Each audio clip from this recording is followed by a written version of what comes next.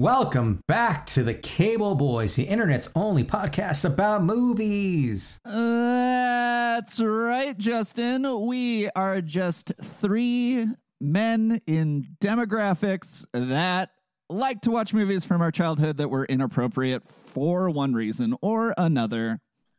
Like 1993 sci-fi action movie Rambo the Destroyer. Which is yeah, go ahead.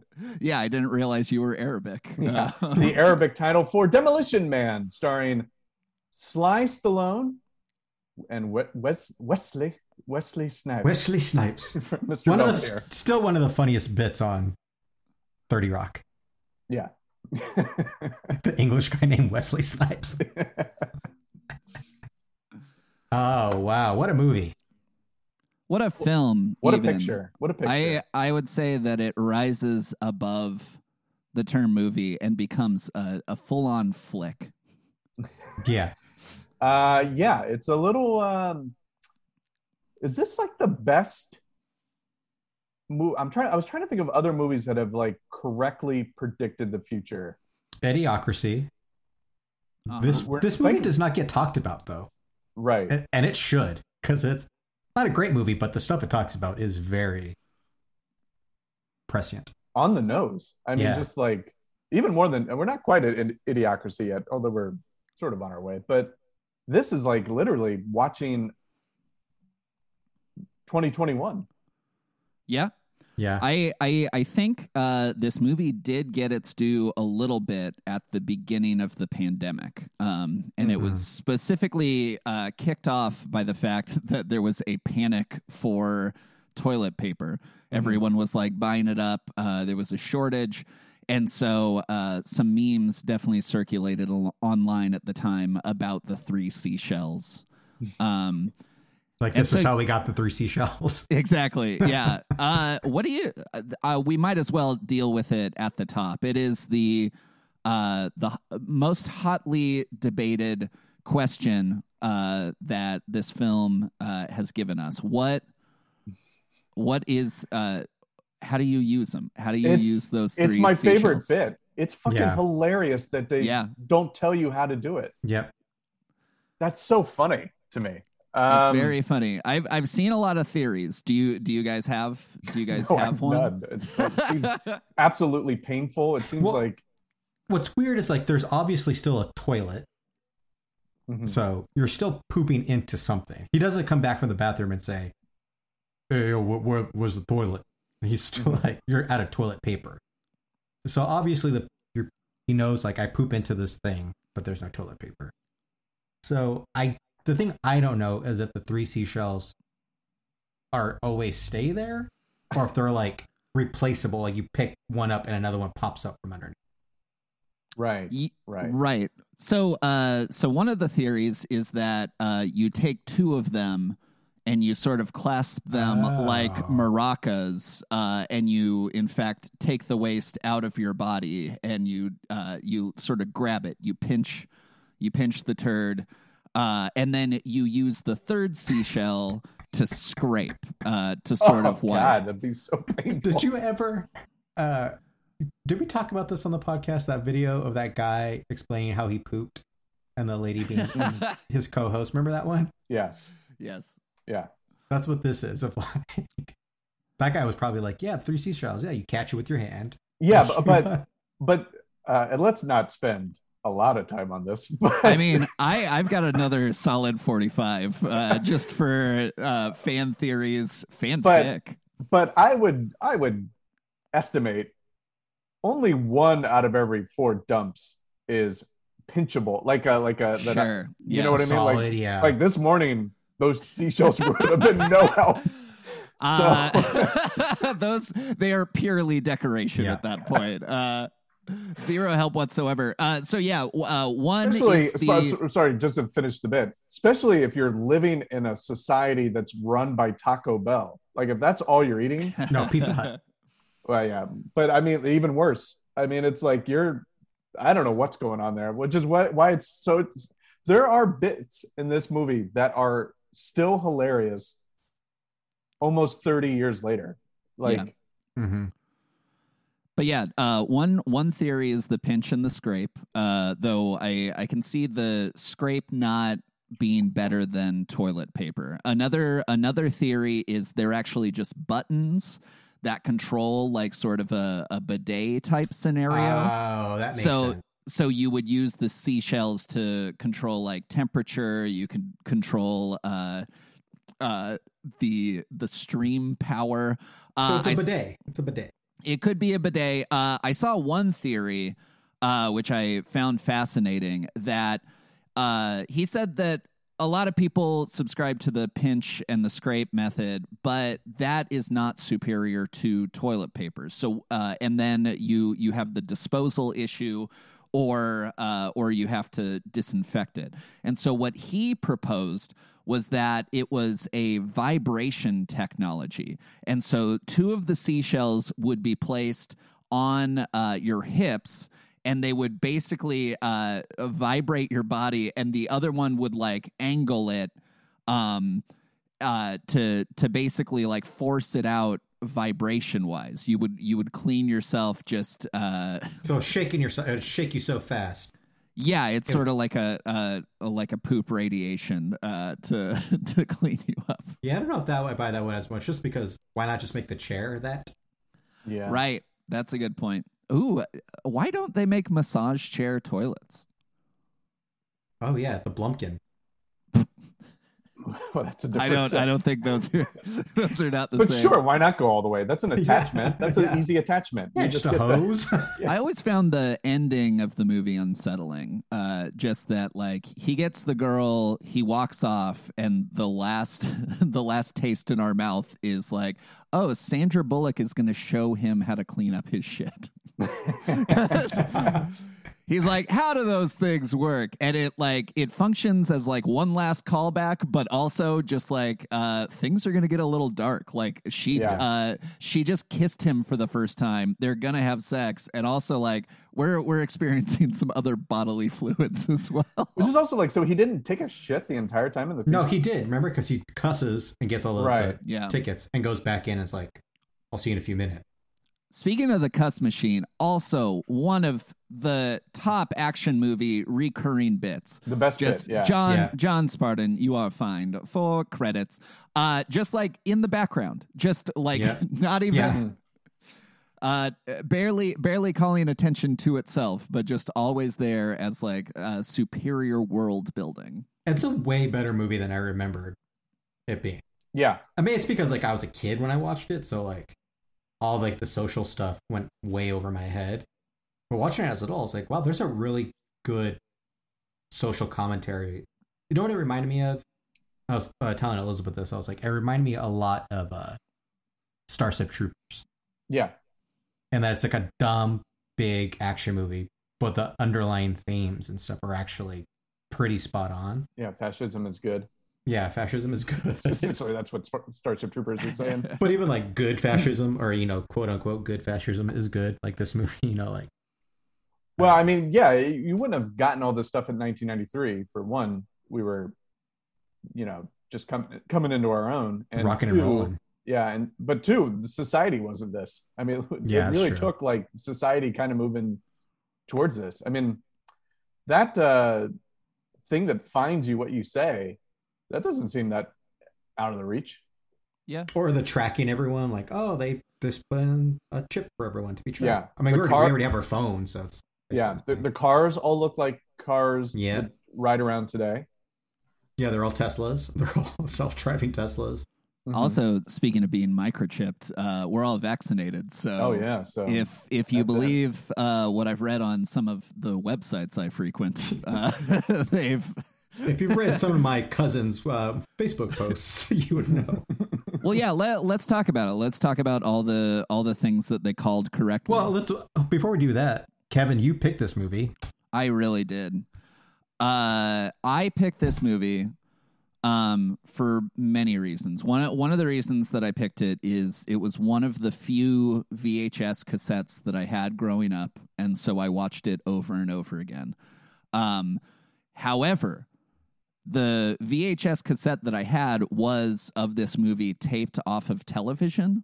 And so for all of the talk about the future being censored, this movie was a censored version. The movie that I grew up watching, like, they kept fining John Spartan for not swearing. Like, it was so confusing.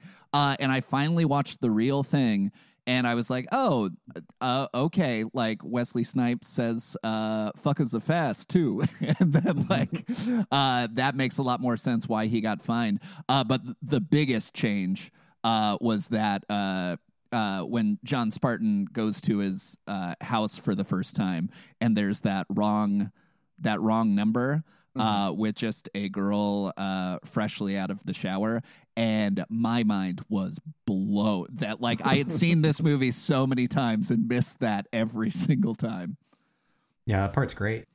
It's really great. I forgot about that part too. I came back on. I was like, oh, now I remember this movie.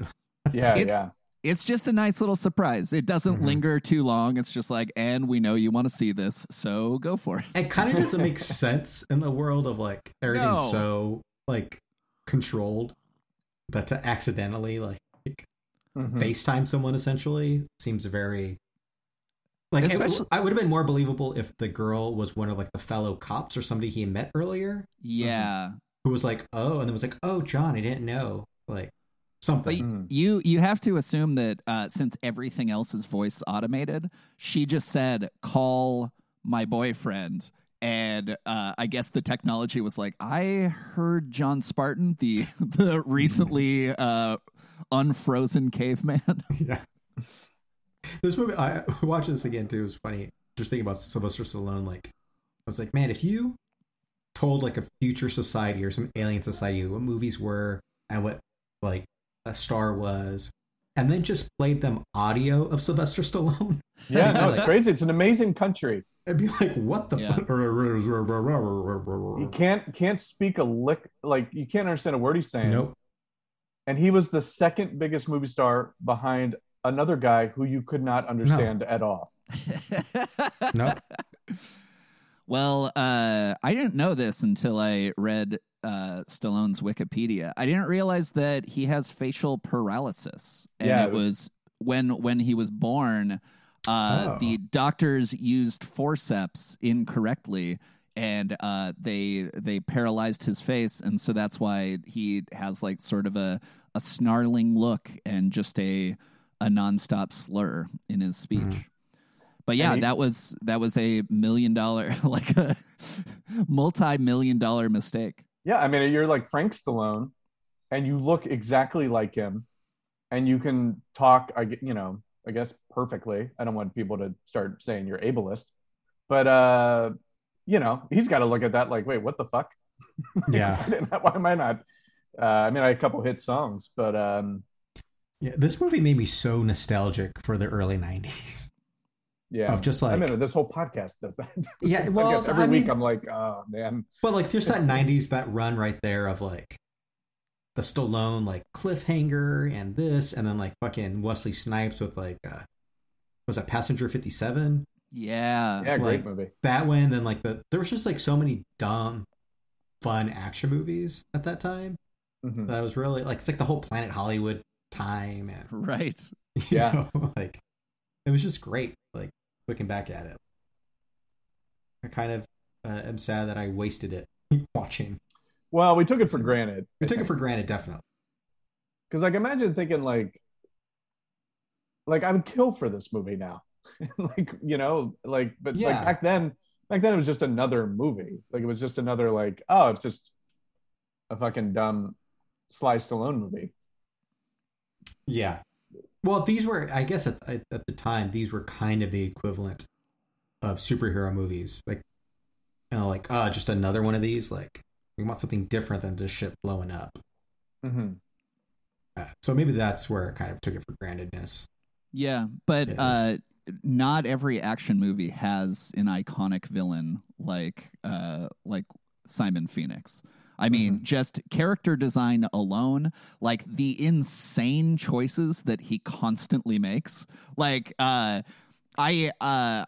post I assume, posted to the Insta story the same Yeah. thing that I read, that like Wesley Snipes just started talking Spanish, and they were like, haha, that's funny. That made me laugh Let's leave it so in. hard because I was like, what is this even? Yeah. Who is they? Yeah. I'm sure on hour 12, nobody was finding hablan español funny. Yeah. You know, like come on, let's get going.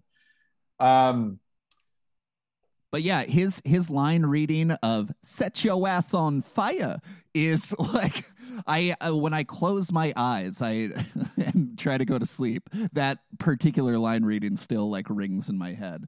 He's also just a particularly one-dimensional villain, but that works. You know, like he Well, never here's the changes. thing: Wesley Snipes. Talk about taken for granted. Yeah. Wesley Snipes is a gem, Yeah. and people need to recognize it. And like when I watched the Dolomite thing, My Name is Dolomite, Mhm. which is a pretty good movie, but how great it was that Wesley Snipes was in it and being funny. And I was just like, oh, this is like, I feel again, like I miss the 90s. I feel like that dude gave his all to almost every role he was in. And to think of like the range from this movie and like White Men Can't Jump, where he's brilliant. Major League, where he's brilliant. Oh, perfect. You mentioned Passenger 57. Like he's a credible. He's a good action star. Yeah, legit action star to the Blade movies. Mhm. Like that is fucking range, man. Like, Yeah. like that dude is great, and I'm glad to like sort of have him back. And We should write a Major League 3. yeah, I think That's there was Willie one. Mays Hayes. There was one. I think Back there to was the one. minors. Back Yeah. to the minors. No, 4 then. Let's do 4. Yeah. Yeah, Wesley Snipes, true gem. I'm sure we will do many more movies of his in the future. Also, just like a fascinating character. I didn't realize that during the height of his success, he started a bodyguard company with his brother. And the premise of the bodyguard company was that you can have a bodyguard who is also a ninja. It was like, you want your bodyguard to be like tough and big, great. But this guy can also do some high kicks. Like we are martial arts trained. I mean, I think the actual premise was let's make money and not pay taxes. Yeah. Right. And, Yeah. it didn't work out. Didn't And work then out he great. probably needed a bodyguard in prison. Getting like just into like the nuts and bolts of the movie, I totally forgot that the movie started off the way it did, Yeah. and that the reason he's frozen is because he thought he killed, or they thought he killed a bunch of people. Right. Or as far Yes. as Simon or Stallone, in my mind, my Mandela effect of this movie was that they caught Wesley Snipes, they froze him, and then they were like, "We're gonna have to freeze you, just in case anything ever happens to him." Yeah. In my mind, that's what it was, and I was And like, he's like, absolutely anything for Los Angeles. or like he was like, "No, I don't want to do that," and they were like, "You have to," or something. In my mind, that's what happened. So when it was like, "Oh no, you actually killed a bunch of people, you're a criminal as well," I was like, "Oh, that makes more sense." yeah. Mhm. That's a great opening. It was, and I'm sure Kevin had this in his research, but one of the screenwriters that was brought on, the guy who helped write Predator, was like, "Oh, we got to show what that world was like." He's like, "You got to show 1996, or else the future doesn't make any sense." He's like, "You got to." His quote is, "You got to show Kansas, and if not, Oz isn't all that special," Mm-hmm. which is what Return to Oz didn't figure out. Although, yeah. why did they choose 3 years after the movie came out as It's their too quick. timeline? It's too Yeah, quick. it's too quick. It's too quick. I was Well, like, it was two- right after the LA riots. And so they were just like, well, technically the Hollywood sign didn't get on fire, but it was pretty close. So we gotta be headed here. yeah. It Well, seems like everything's a little too 2006, close. I think. Everything's a little too like, well, I don't know, man. Maybe not. I mean, society has changed a lot in 4 years. Yeah. Yeah. I mean, here in real life. So who knows? Maybe he's right on the money. I want to ask: is which came first, Simon Phoenix or Dennis Rodman? Oh, the Simon Says. No. I mean, actual Dennis Rodman in terms of changing his hair color, getting the Dennis tattoos. Rodman. Dennis No, Rodman no, was no. first. No, Dennis Rodman was inspired by Simon Phoenix. His first day starting for the San Antonio Spurs, he dyed his hair just because he thought it was cool as shit. And frankly, he was right. Yeah. So my thing is, Dennis Rodman is the most what am I looking for? What is the word I'm looking for? Not inspiration, but like he is influence. He's got to be the biggest influence in the NBA currently, right? Like when he was doing that, when he was getting tattoos and dyeing his hair, we were all like, I think he was he's crazy. I think Iverson is more of the inspiration as far as like watershed moment of being like, oh, I'm going to dress like I do on the streets and bringing that in. Sure. And I think that between him and I would say Dennis Rodman, the two of them. Dennis Rodman definitely did just start the cult of personality in the NBA. I mean, he's definitely more influential now, fashion wise, with NBA players. Because I think at the time, other NBA players were like, "What the fuck you wearing?" Yeah, no, I'm saying like him getting tattoos. I remember articles or people who talk about sports being like, "Is he losing his mind?" And it's like, no, he's just having fun. And now could you think of a basketball player not having tattoos? Yeah. Like I see them in college, like college players who are 19 and 20 completely like tatted up. That never would have happened when I was a ball boy. Like nobody had tattoos. I don't know. I remember my mom complaining about basketball players' tattoos for as long as I can remember. Mm-hmm. Yeah, she couldn't just watch basketball. She also just had to be like, why would they do that? Yeah, why but would even they the do that honkies to their have bodies? like the white guys on the team. Birdman. Yeah. Again, it's like poetry, so if they rhyme. I don't know if that fits, but it works.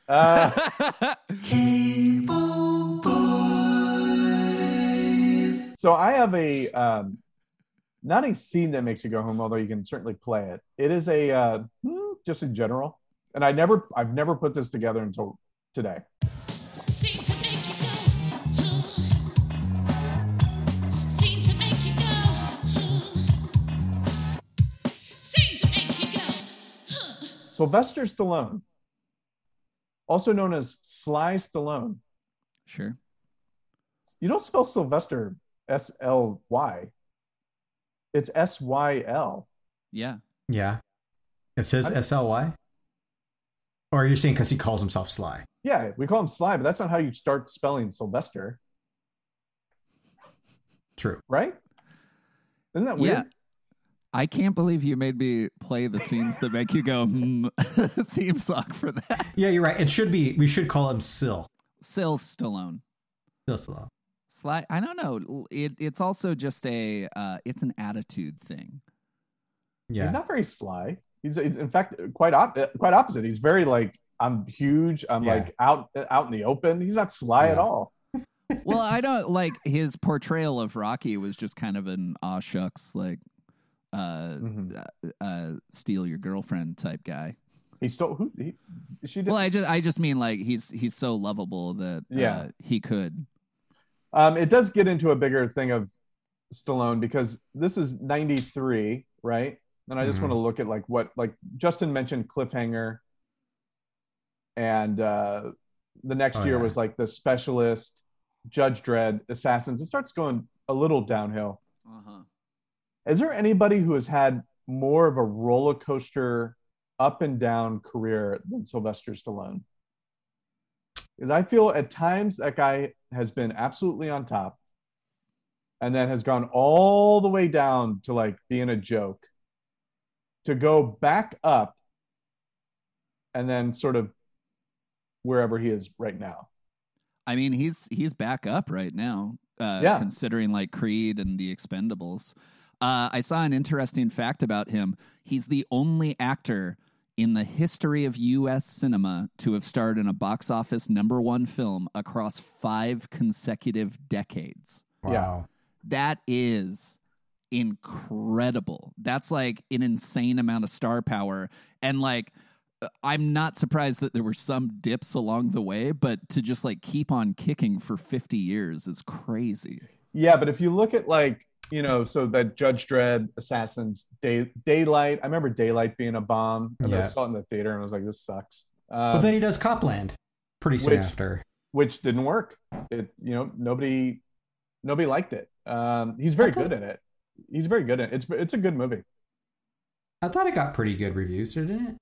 I think it got like good reviews, but nobody wanted to go see it. But yeah, it was not it was a box office bomb. It didn't get the Oscars I think that he probably hoped for. He's very good in it. And also gives us "You blew it," which is a great line. I mean, it's a good movie. But then after that, it's like, it's a while before.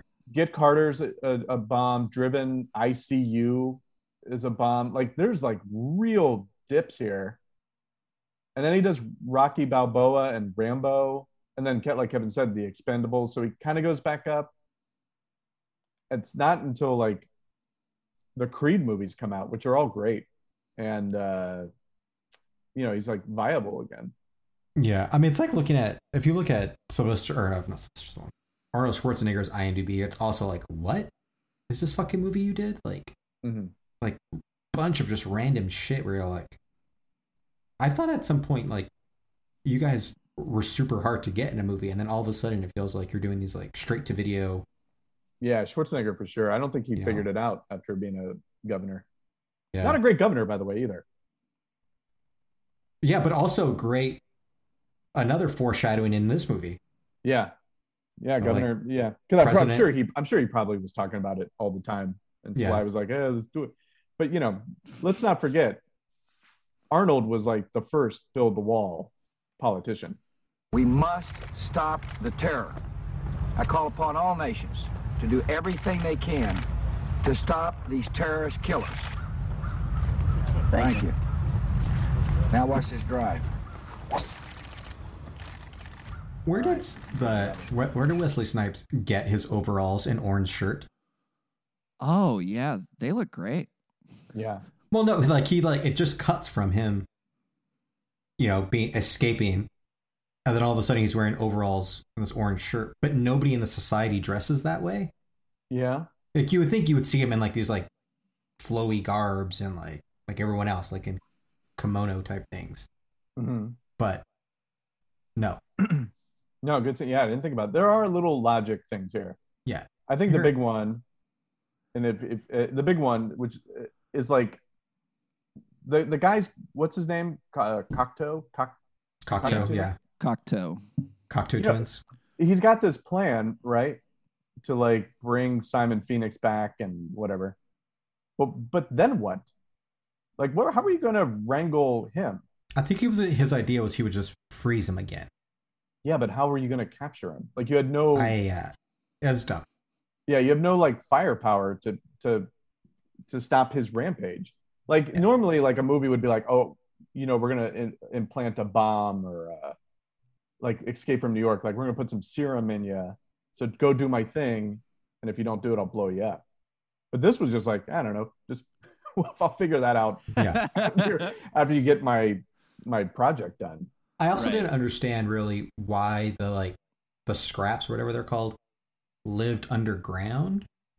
We just built a whole other city on top of the old city. Like, I don't know, to me it would make more sense of like, oh, they're outside on the outskirts of the city, like Escape from New York. Which would, again, really would have been prescient. Yeah. Now go ahead, Kev. So I think just in terms of the world, part of the reason it is that way is because they allude to this massive earthquake that basically plunged everything into disarray. But I think that's why like they rebuilt the city on top of like the rubble. And so that's why there's still stuff underneath. Also in terms of like logic questions, like they probably shot something like where he mugged the one guy who was in overalls, but that is a hallmark of Joel Silver just putting his foot down and just saying like, if it's boring, it's cut. Like yeah.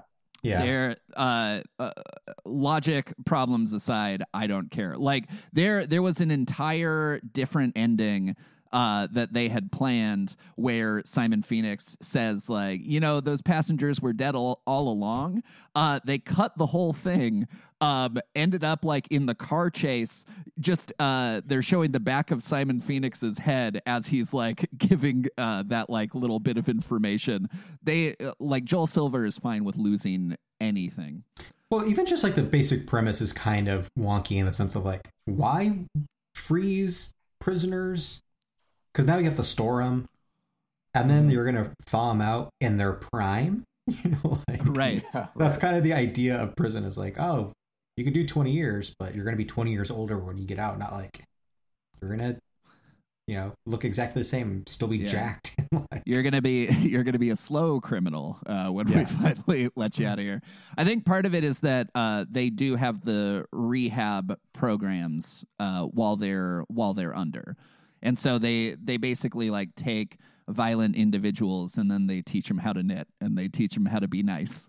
I wish that would have paid off more. It was a funny bit, but I wish like actually like there would have been some scene where he needed to sew, or like, oh right, yeah, like was it, that would like be really funny. Like, oh shit, I know how to do this real fast. You know, like, maybe he sewed his clothes.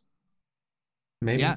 I think he does say he's going to fix something. He does say he's going to fix it. Oh, he comes across a big ball of orange yarn and he's like, I know what to do with this. I think my biggest scene that made me go, Scenes that make you go. Again, besides the 3 seashells, I don't want to bring it back to that, but the biggest scene was just like Wesley Snipes is incredible. He is he's villainous, he's dastardly, he's terrifying, he's just like a crazy fire starter. Love to watch him. He was definitely like just like improvising left and right, and they took all the craziest stuff.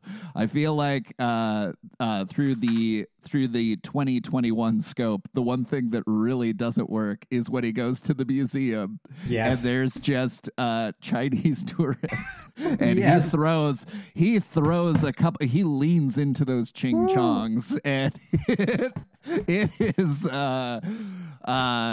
is like glass in my ears. I mean, he's supposed to be a bad guy, so I will give him that. Right. Of like when his rap sheet pops up when they're looking at him, it's like rape's the first thing highlighted. I was like, oh shit, like, you're a really bad guy. Yeah. But when that scene happened, I was like, and I was also just weird because I was like, oh, you seem like in real life a guy who's very respectful of Asian culture. And stuff like that. You're talking about Wesley in real life. Wesley in real life. Yeah, totally. Yeah. I mean, he's a martial arts expert. Yeah. So to be like in a movie, be like, fuck that shit. The whole time I was waiting for the swear thing to go off. I was like, oh, they don't care about that. Yeah. Yeah. Racial slurs are not. That's really funny. That like breaks the decency rule. It's like, no, technically no one's really being hurt by That's it. a funny bit. It's like trying to see what word's that cuss word. Right. He says hell, like what the hell, and then he gets a thing. Fuck. Boop. Shit. Boop. Let's see. What races do I know? Yeah. What races? Yeah. Yeah. Racism is fine in the future, according to the ground rules. Now, did you find it weird that McDonald's wasn't the number one restaurant? I don't want to harp on this too much because this has been picked over a lot, that, you know, Taco Bell is the restaurant of the future. In the UK, they didn't have Taco Bells, so they dubbed Pizza Hut over them all. But I was trying to think, like, wait, is there another version where it's Taco Bell? No, our version's Taco Bell. That's the main version. Oh, I watched the version where it's Pizza Hut. Oh, really? Yeah, I thought you were joking when you said Pizza Hut earlier. Yeah, I literally like the version I got was like Pizza Hut. Where did you watch this? On the internet. Oh, wait, were you on london.uk? I don't know why. I have no idea why I got. Yeah, that's the British version. Like in Europe, apparently Taco Bell is not very popular, and so they switched everything over to Pizza Hut. Both dialogue wise, like they digitally put logos on everybody. I think there are a couple slip ups There's like some reflections that you can still see Taco Bell, and like the waiters still have Taco Bell. I remember it being Taco Bell. That's why I was like, oh, I guess I was just wrong. I guess it was Pizza Hut the entire time. Not Taco Bell, but no, I guess that. So in your future, if you can make just one, which one are you doing? Of those two? No. Of any fast food joint. Oh. I do love Taco Bell. Not McDonald's. Red Lobster? Would that count? Ooh. I love Red Lobster. No, you don't. Do you really? It's so good. Ugh. Maybe we just have a good one here. About because Claremont's so close to the sea. You got one of those good Red Lobsters. Hey, they have a good deal. They have on Wednesday night the deal. They have like a deal every night. Wednesday night for $20, 8-ounce steak and lobster tail. Okay, so I know that I crap on a lot of liberal ideas, even though I consider myself a liberal. But I'm gonna crap on the other side for a second, because I just came back from a red state, which is my home state of Ohio, and like Angel and I were like talking to like my relatives, and all people talk about is food. It's like it was exhausting. Mm-hmm. Like when we're eating, they're like we could be eating lunch, and some people are like, what do you want to do for dinner? And it's like I haven't used the seashells on this meal yet. Like, can we wait a few hours? And then we'll drive around. They'll be like, hey, have you eaten here? Oh, this place is pretty good. Conservatives love to be like, oh, we're the party of the working man. We're country music. We do it all ourselves. Like that kind of stuff. All they do is give their money to corporations. Mm-hmm. Yeah. All they do is eat at chain restaurants, fast food restaurants, and they shop at big box stores. Like the saying of like, oh, they vote against their own interests. No, they shop against their own interests. Yeah. Like my extended family kind of came down for a niece's graduation, but also to meet my wife.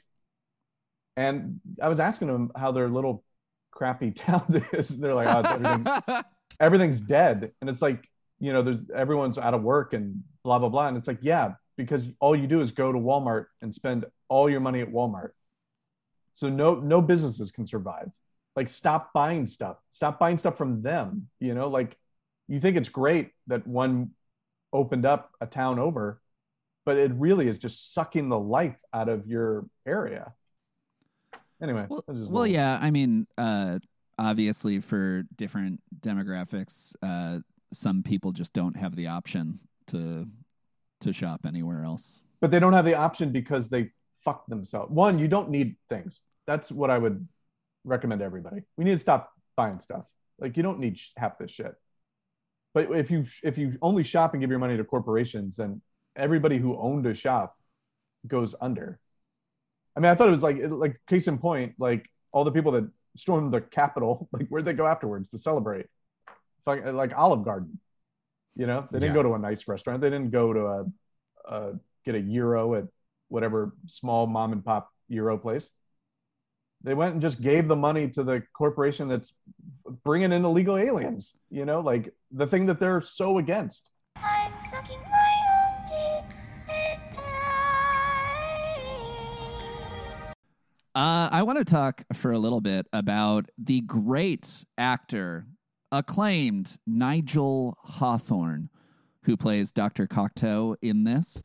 Mm-hmm. He is a stage actor, has won Tony Awards, BAFTAs, very well respected, but didn't have filmic clout in order to get any starring roles in movies. He originated a lot of characters on stage, but then was replaced when it got to the movie arena. And so in order to avoid that happening with the madness of King George, he actually took this movie so that way he could continue his role. He fucking hated it. He said it was a miserable experience. The egos of the two stars was irrepressible. I'd heard stories of what went on in big studio films, but to see it on a daily basis was something new. He noted that neither Stallone nor Snipes was that interested in him or his background, that the pair would keep everybody waiting on the set as a matter of course. He said... He fucking hated Stallone. He said that Stallone liked to parade around with a large cigar jammed between his lips, cheerfully wisecracking until dragged forcibly away by the ever-indulgent Joel Silver, who dressed in what appears to be brown silk pajamas. For a man who is at the height of his craft, as Nigel was, he said this of acting opposite Stallone. I used to keep my eyes on his lips. When they stopped moving, I knew it was my turn to speak. Wow. That's a rough note. Yeah. That he wasn't getting a single thing out of any of Sly's line readings. It was just like, all right, you go. Okay, now it's my turn. I'll go. You could see his fucking total hatred in the movie of like when they're eating dinner at Pizza Hut in my version. I was like, I just kept thinking like, you are like a fucking, you know, RADA or whatever you went to, like trained Royal Shakespeare Company, like actor. And I know you fucking hate being in this costume, having your hair done this way, these like having to pal around with Lotho from Beetlejuice all the time. Like, yeah, but he's got to be insufferable too. You know, he's probably like, my motivation in this scene, like, who cares? Like, give me a cigar and let's hit some golf balls and, you know, like have some fun. Again, these things used to be fun. Like, well, it's also like this movie is a total example of like a business movie of like, this movie is made to make money. Like, we're gonna make this movie to make money. Yeah, and like we're gonna put stars in it and have action and it'll be funny and the job is to make money. The movie being good is an afterthought or a happy accident. This movie is definitely a happy accident. The job is show up, make a lot of money, hit golf balls, probably hit on Sandy Bullock, doesn't work out for you. Then you go to the premiere. You know what I mean? Like, you've invested in Planet Hollywood, so you're going to make them have the premiere there. Like, this used to be a lot of fun. Now it just seems like the fun has been sucked out of this business. Mm-hmm. Like, obviously abhorrent, terrible behavior, get rid of it. But like talk about egos. I don't know. It's also, you could just say like Sly Stone's just having a good time. Like, you know what I mean? Like, he's just living his life. He's rich. This is not Shakespeare in the Park. You know, like, just have some fun. Yeah. It's sanction your buffoonery. It's Tommy Lee Jones. It's like, what do you think you signed up for, brother? Mm-hmm. You know what I mean? And you're hamming it up even worse than Jim Carrey. I don't really know if it was that much fun of an experience, though. I think like Sly just likes holding court in the middle of it. Apparently, it was supposed to be a 73-day shoot. It got ballooned to like over 120 or so. They like had rain delays. Sly like tore some sort of muscle and was off for 10 days. They had gone through 5 assistant directors, so many crew members, because like the crew had basically like signed up for a 73-day shoot. They didn't assume it was going to be almost twice as long. And so they had other engagements. One crew hand said at the end of it, there were only a dozen original crew members left from 160. And so at that point, Joel and the director were just like, Grip, Gaffer, they didn't know anyone's names. Like, they were just like ordering them around like they were chess pieces. And what's the problem? I guess that's not a problem. I'm just kidding. It's like they all made every crew member. Yeah, they all worked. Yeah. They all made a lot of money. They were getting paid what they should be getting paid, which is not the case now. I mean, I read an LA Times thing where they were on set for when they were choreographing the big fight scene between Simon Phoenix and John Spartan. And it said that the director, Marco Brambilla, or Brambilla, he was basically just like over to the side, while like Joel Silver and Sylvester Stallone were just like, yeah, I think it should be more like this, like bam, bam, bam, bunch of punches. And like at that point, like you have a gigantic proven action star. You've got a guaranteed moneymaker in Joel Silver. And so like the director had never done anything before. And he did one movie after. From that point on, he's just been making like art films, just like video collages, most of which are about like the dangers of Hollywood and it just being like a big bloated expense fest. Is this another feather in her cap of people who never went on to do anything? I know. Again, it's amazing. Christ. It's amazing that this is a theme of this podcast, because that blew my mind, because I didn't know. I couldn't remember who directed this. Right. And I was like, as I sat down, I was like, well, I know it's not John McTiernan. And I was like, and it's not like Rennie Harlan. So I was like, who fucking made this movie? And I looked this up and I was like, I've never heard of this guy. Never did anything else. Yeah. Sounds like, I mean. He did Excess Baggage, which was that Alicia Silverstone film. That probably actually broke him. Yeah. Like Alicia Silverstone's probably like, no, I chew my food and then I spit it into my kid's mouth. And he's like, I'm fucking out of here. People are crazy. Oh, I almost forgot. The other scene that made me go, is that MTV rock jock Dan Cortez singing. Dan Cortez is in this fancy Taco Bell singing the Jolly Green Giant song on the piano. Great cameo. Yeah. But then he's also one of the cryotech technicians. He has the same man has two cameos in the same film. He was also the gaffer on day 89. Hey, gaffer, let's go. Whatever happened to Dan Cortese? He still works. He's been doing a lot of television. Oh, really? Yeah. That was great. MTV Sports. Best. And he plays pickup with the bricklayers. Yeah. I mean, I don't think I've seen him in since he was on Seinfeld. He had a great Seinfeld episode. Mimbo.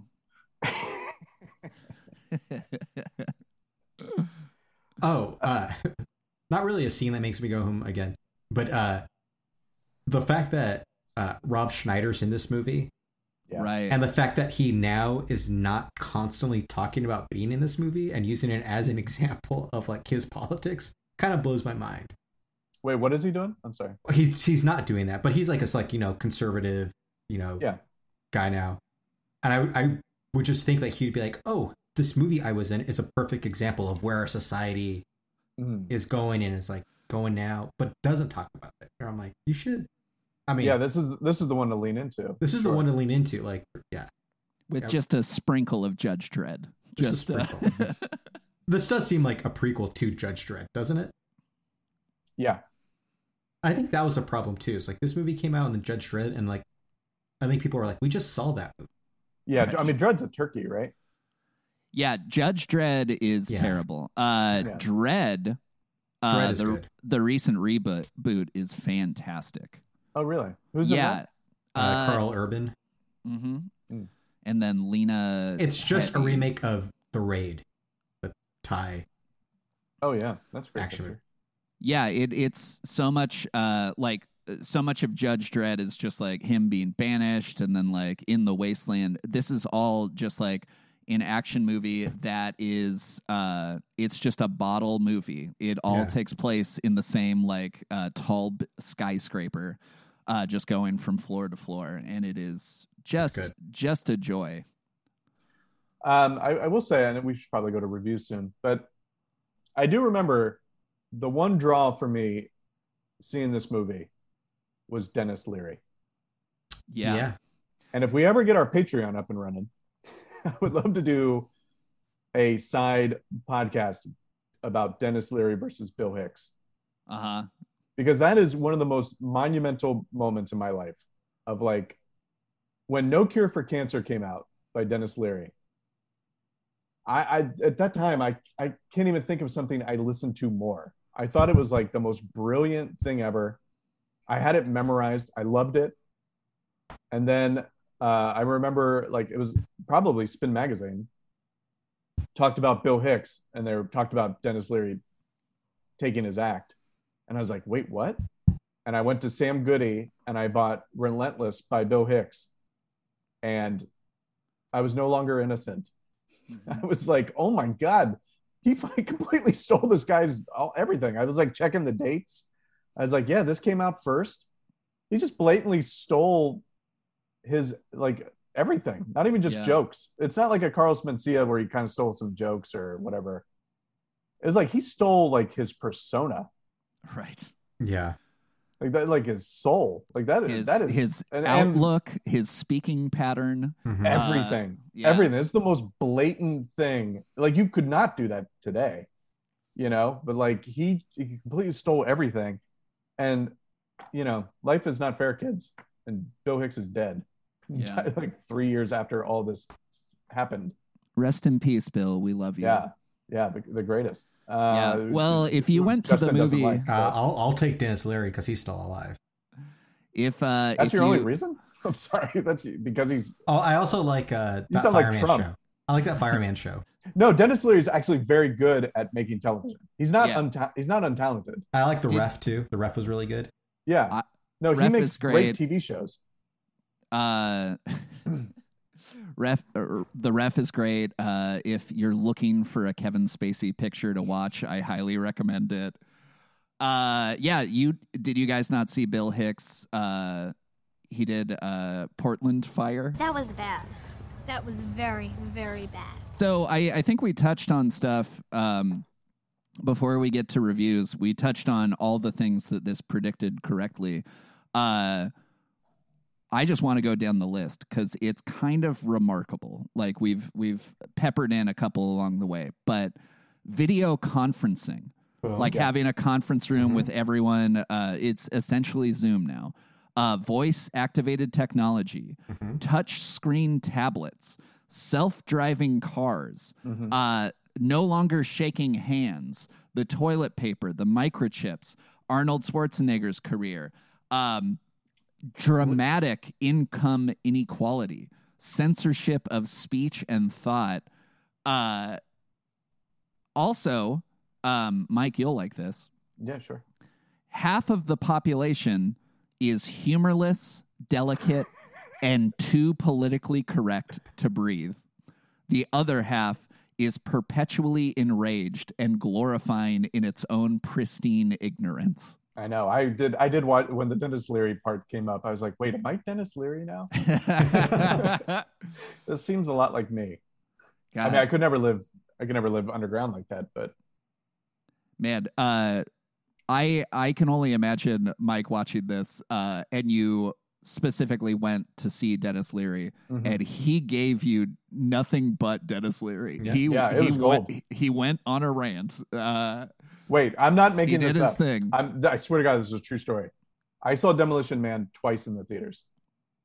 Once because I said a good action movie, but I was like, oh, Dennis Leary's in it, but I wasn't sure how he was going to be in it.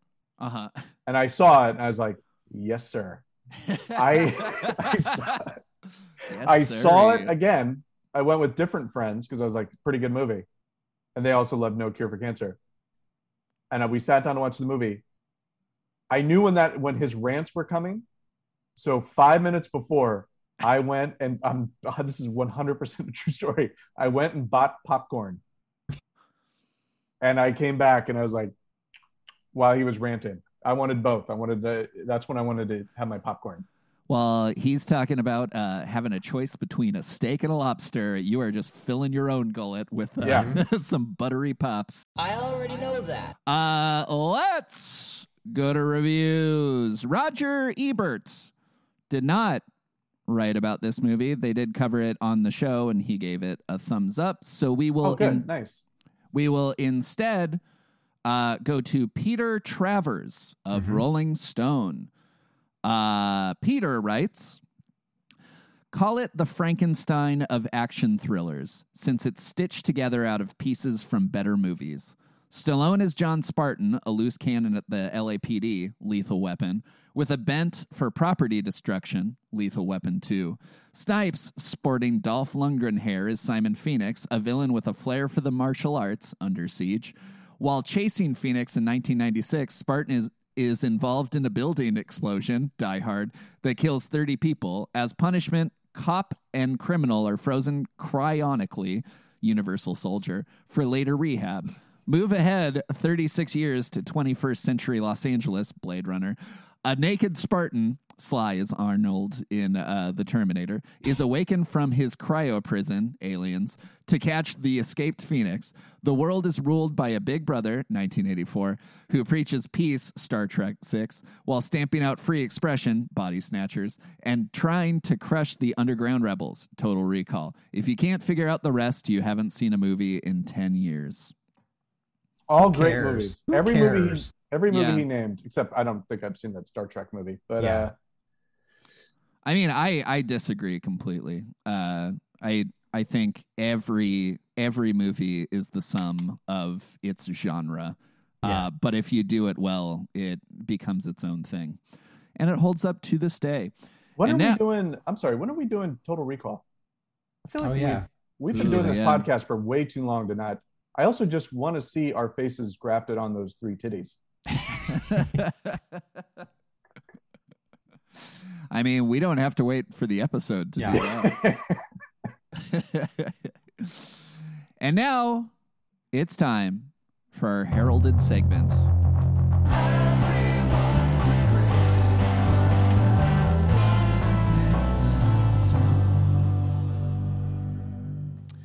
That's right. Everyone's a critic. Ruth H. gave this film 1 star. Ruth writes, "Save your $. This is a terrible movie."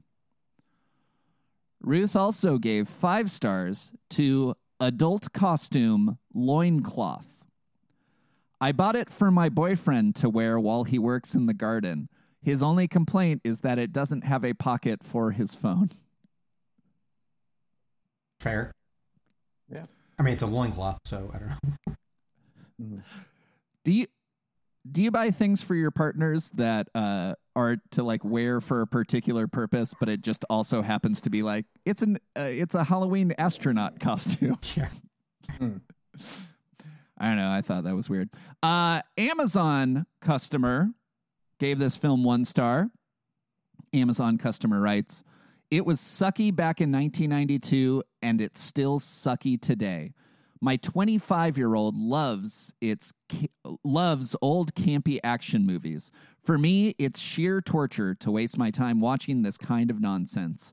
Anyway, I allowed him to talk me into watching it with him last night. I made it through about 20 minutes when I finally announced, 'I'm done.' Geez, I wonder if that director ever was allowed to make any more movies. I'd watch something by Uwe Boll and Tommy Wiseau before I'd watch that stupid film again." Wow. Wow. Did not like it. Didn't like it. Amazon customer gave 5 stars to Olay Total Effects 7-in-1. "My wife loves it. Shipped this to my wife, who is stranded in Philippines with our 2 kids. Stranded in the Philippines. It really made her happy to have a little bit of normalcy in her life. She loves Olay products." Why do you think she's stranded? Stranded or running away from him. She took the 2 kids and, apparently can't get home, but can receive packages. Just for fun, Amazon customer also gave 5 stars to Hanes Men's 5-pack tartan boxer. 5 stars. "I bought these for my husky kid. Fits him well, and he loves the big boy look. My wife and my fat son are in the Philippines."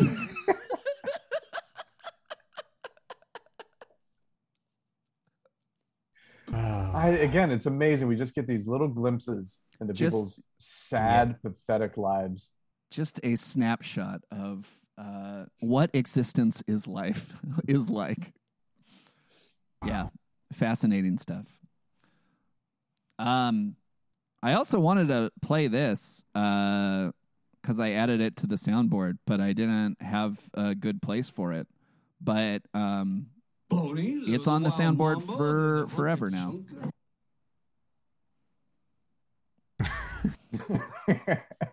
Oh yeah, that part. I was like, nobody says that ever. They didn't say it in '93 or '96. They didn't ever say it now. Although I'm gonna start calling it the Hunka Chunka. Yeah. I love to light a candle and lay my girlfriend down upon the bed, and then hunk my chunk. Hunker chunkas. I hunk her chunkas. You know, but if you hunka chunka too much, you better have some seashells nearby. All right. Okay. Popcorner. You mother.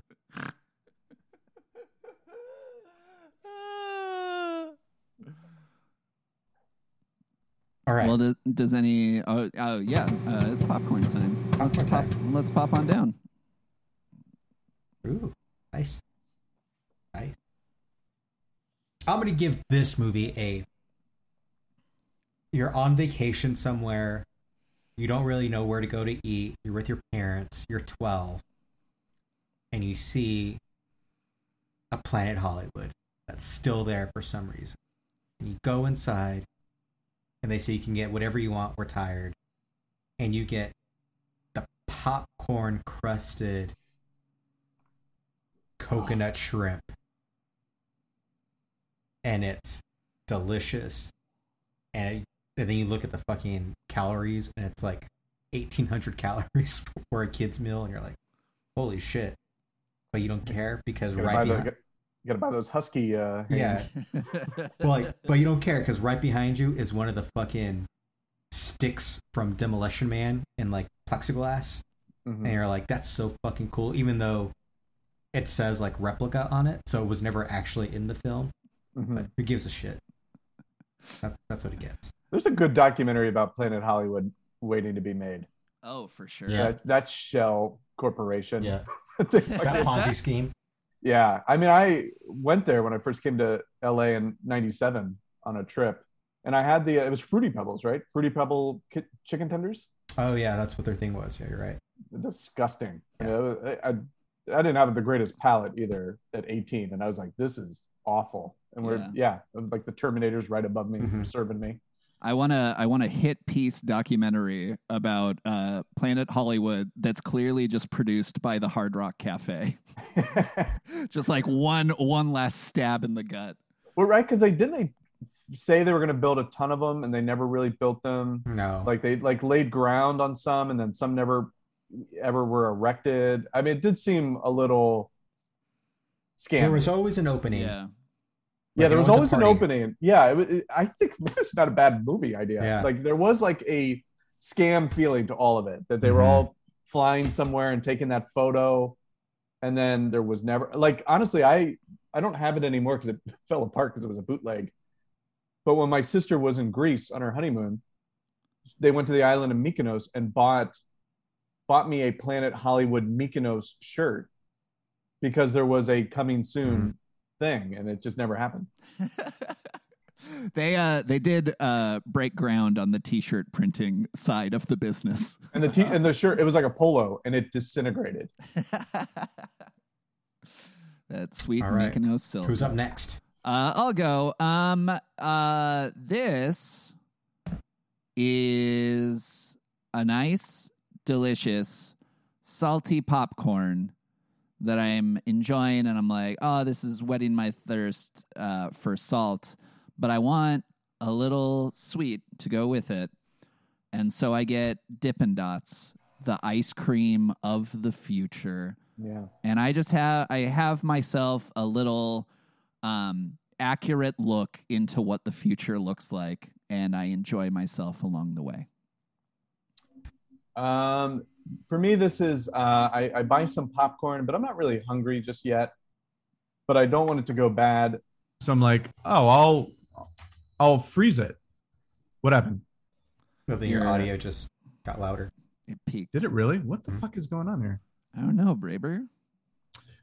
Yeah, so I buy some popcorn. I don't want it right away, but I don't want it to go bad. So I put it in the freezer and then I forget about it. And then I'm like, oh, well, it's frozen. It'll still be good. And I take it out and I let it defrost. And then I'm like, oh, this fucking sucks. And then there's like, ding, ding. Like I get charged a credit. And that's the world we live in now. That's great. Yeah. Back to Planet Hollywood for a second. I think, Justin, you said like it just said replica on it. It is very funny that they made those casts of Stallone in an ice cube naked and then just printed up a couple more. They like did 5 of them so they could put them in different Planet Hollywoods, just like not authentic at all. I was thinking, like, if I was ever super, super rich with just, like, kind of fuck you money and I had, like, an office, I was like, I would buy one of those replica Stallone as, like, a fucking ottoman in your office. Would be super cool. Did either of you guys have the thought of when he was laying on the defrosting thing or whatever, that, like, there had to be some crew member who could see his butthole? Oh, for sure. Yeah. Yeah.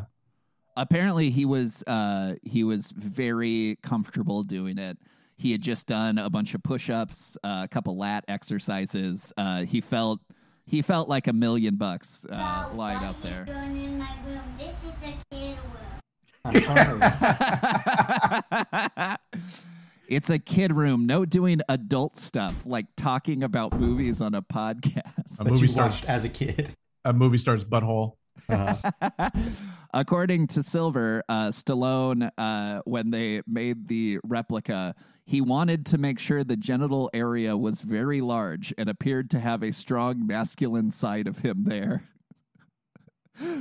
Give me a bigger dick. Yeah, I gotta have a big old hog if I'm gonna be naked in an ice cube. No shrinkage. The ice apparently works warm. instantaneously. Also, funny enough, like that LA Times article that I was alluding to earlier had a very funny quote in it.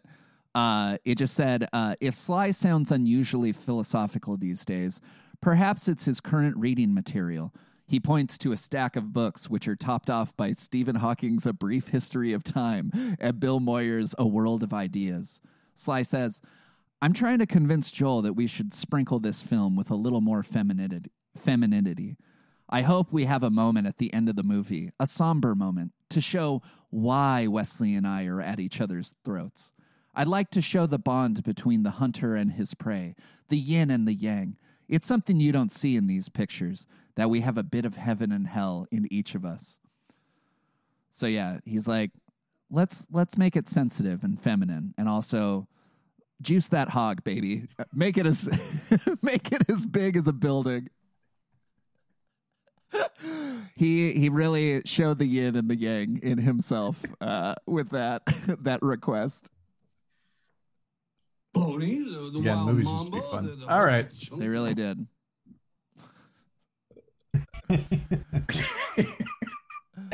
Well, that's it for us being the Cable Boys. If you don't already subscribe, go ahead and do that. Rate us 5 stars, because fuck off if you think this episode was 4 stars. Fuck you. Yeah, seriously. Unless it only goes up to 4 stars, whatever you're rating us on, then I guess it was 4 stars. Yeah. But frankly, your taste is trash if you think this is anything but 5 stars. Follow us on Instagram and have yourself a shitty little day, you dumb nuts. Yeah, you turd. I mean, we haven't talked some shit in quite a while, but I mean, we think you're just garbage. I mean, right, Justin? No, I know. I'm the only one. All right, well, you can say bye, Justin. Yeah, I mean, you have to get out of that room looking at Split, apparently. Yeah. Bye, you bunch of fuckwit cockaboys. Bye, hunka chunkas.